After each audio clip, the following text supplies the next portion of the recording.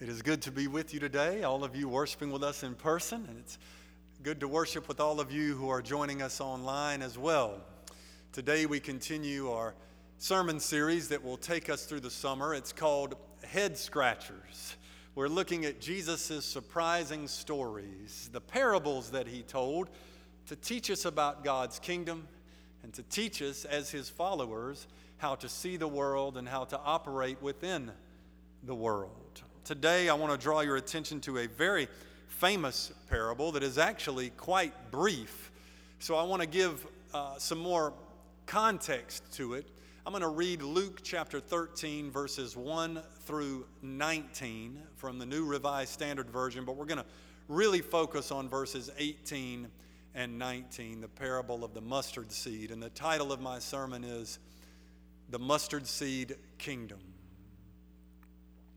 At that very time, there were some present who told him about the Galileans whose blood Pilate had mingled with their sacrifices.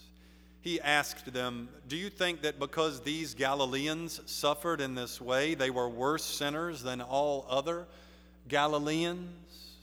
No, I tell you, but unless you repent, you will all perish as they did.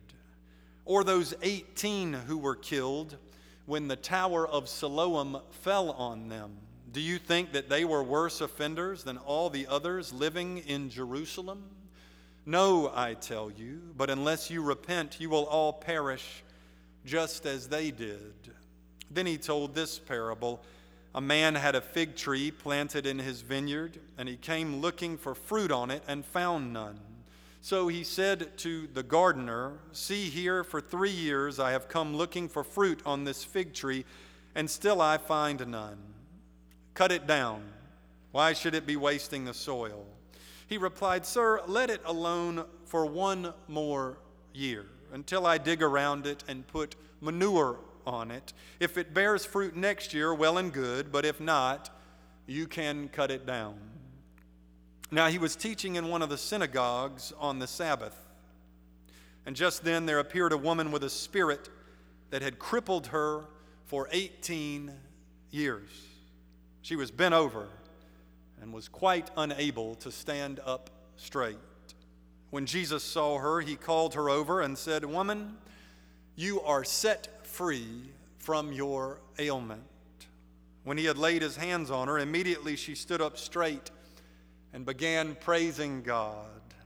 But the leader of the synagogue, indignant because Jesus had cured on the Sabbath, kept saying to the crowd, "There are 6 days on which work ought to be done. Come on those days and be cured, and not on the Sabbath day." But the Lord answered him and said, "You hypocrites, does not each of you on the Sabbath untie his ox or his donkey from the manger and lead it away to give it water? And ought not this woman, a daughter of Abraham, whom Satan bound for 18 long years, be set free from this bondage on the Sabbath day?" When he said this, all his opponents were put to shame, and the entire crowd was rejoicing at all the wonderful things that he was doing. He said, therefore, "What is the kingdom of God like?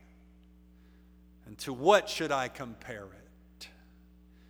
It is like a mustard seed that someone took and sowed in the garden.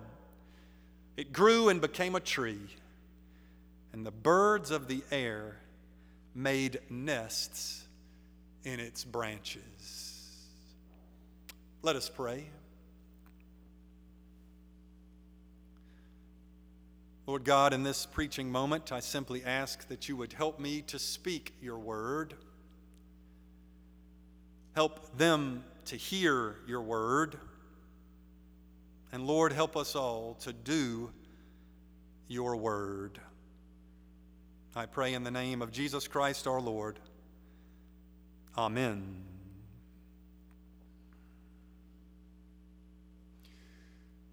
At the beginning of Luke 13, Jesus tells a story about a tower that fell in Jerusalem, killing 18 people.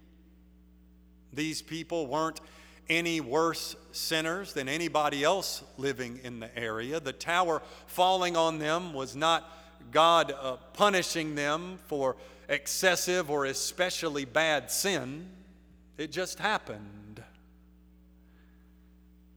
A little later in Luke 13, Jesus heals a woman who had been crippled for 18 years.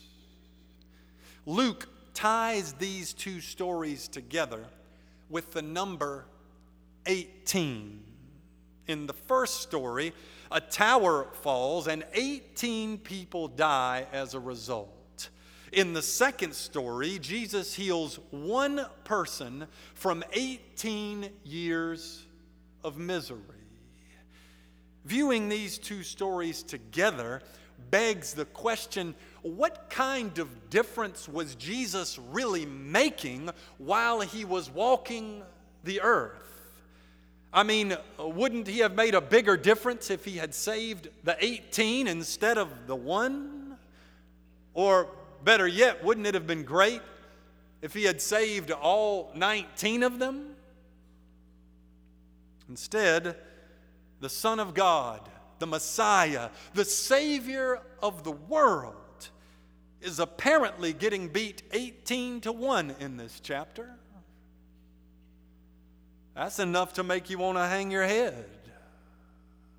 However, after Jesus heals the woman, he says the kingdom of God is like a mustard seed. The mustard seed was famous in the ancient world for its incredibly small size. Its diameter measures less than 1/10 of an inch. 750 mustard seeds put together weigh only a single gram. So basically, Jesus says, the rule of Almighty God, the reign of the Most High, is like a teeny, tiny seed. God's reign is not like that skyscraping tower that looked over Jerusalem and fell on 18 people. God's reign is like Jesus healing one woman. The kingdom is small, but it grants abundant life. The kingdom is diminutive, but it offers healing love. The kingdom is humble, but it brings salvation.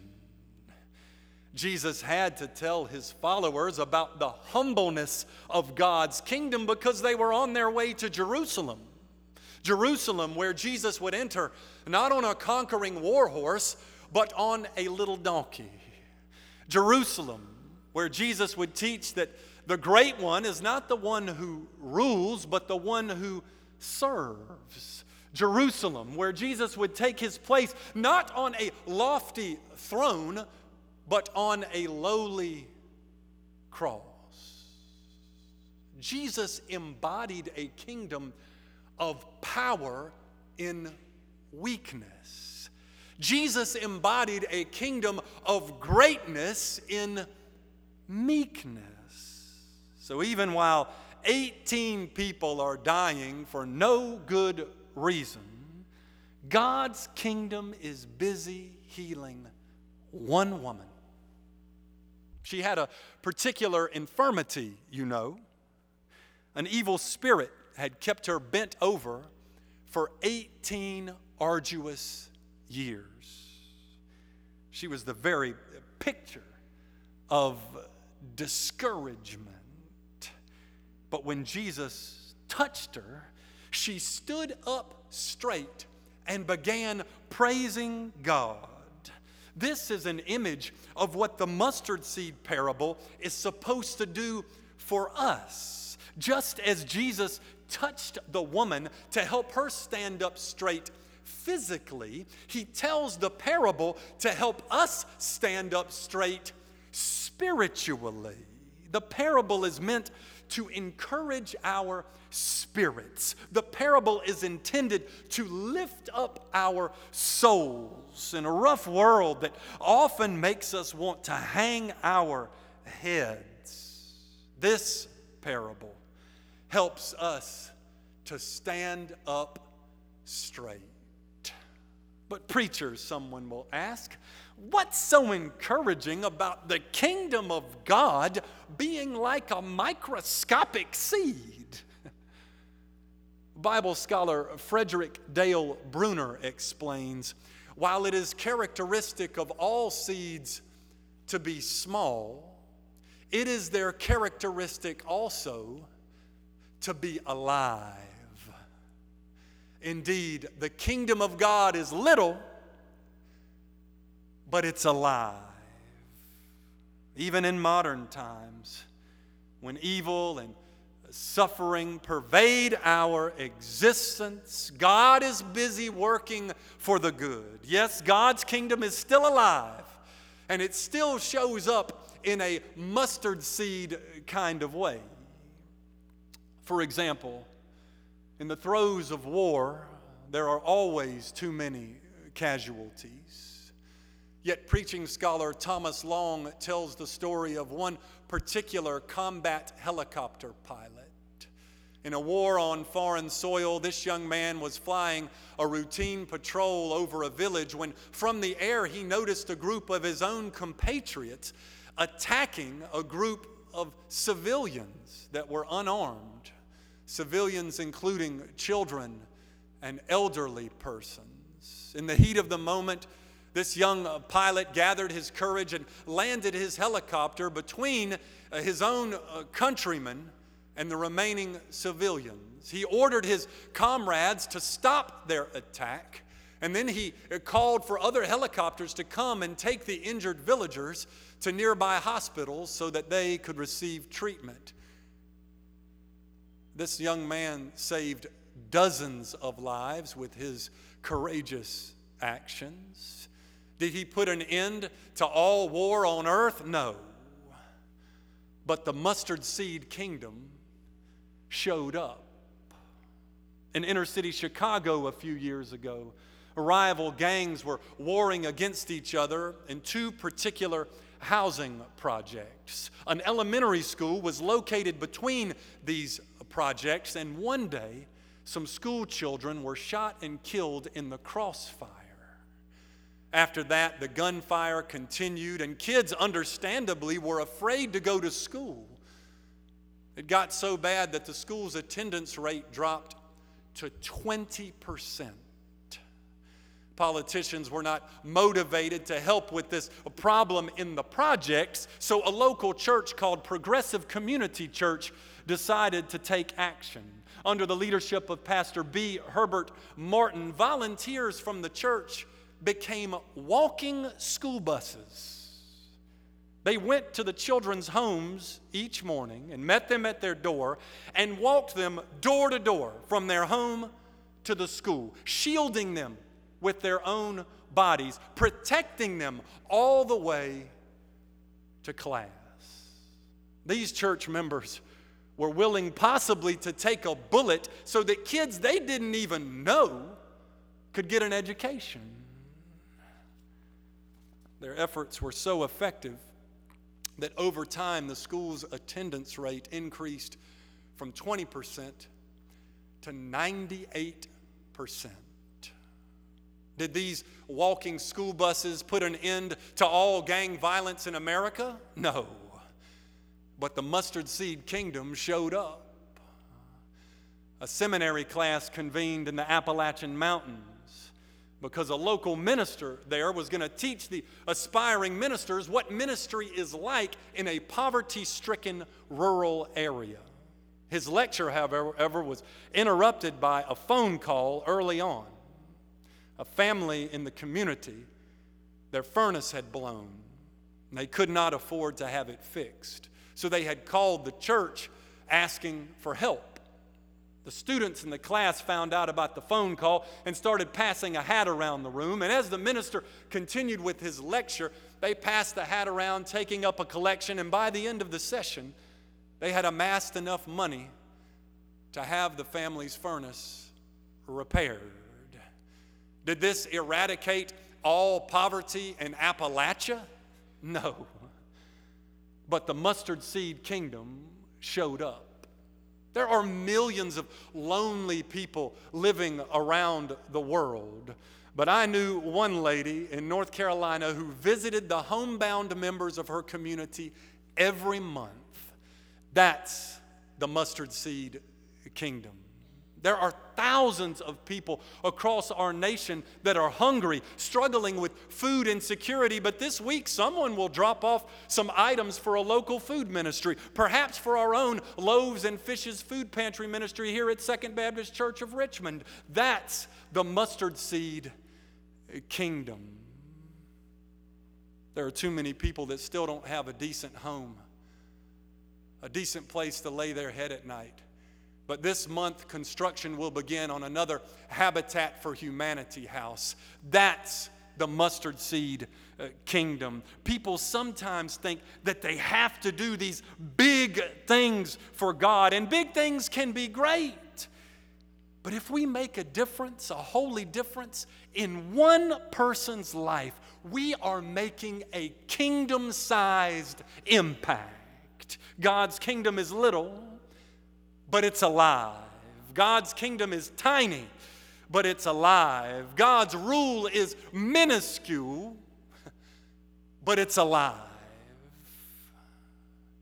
Still, we must ask if it's enough. Is the mustard seed kingdom enough? No. Honestly, it's not. For one freezing family to be warm at night is not enough. We want warmth for all families.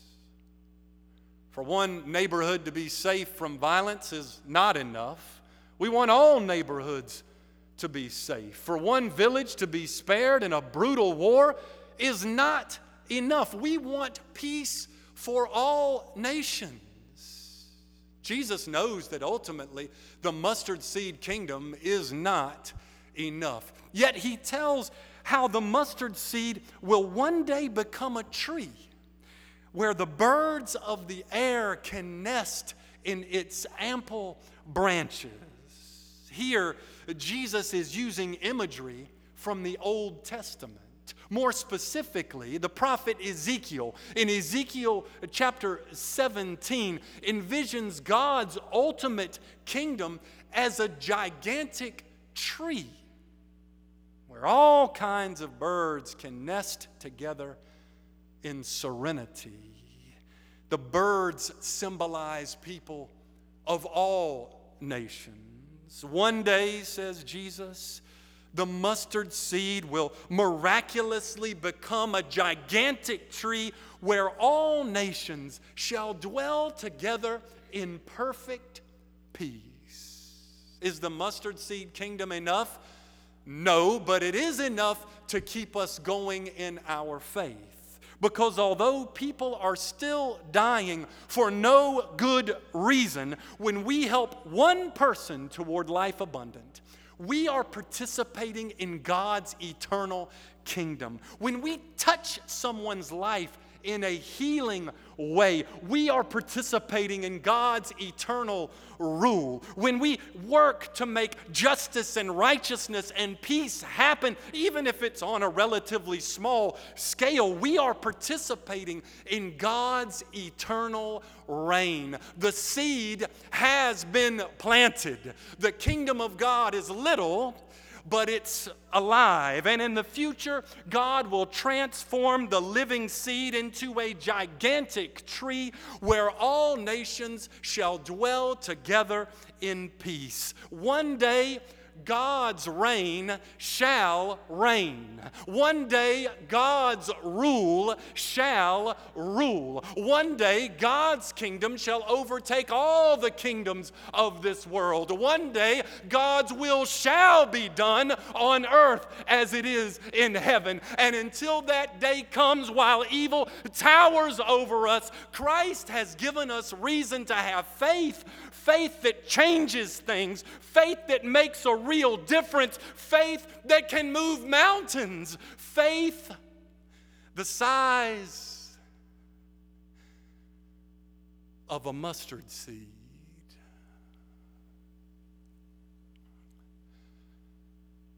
Amen.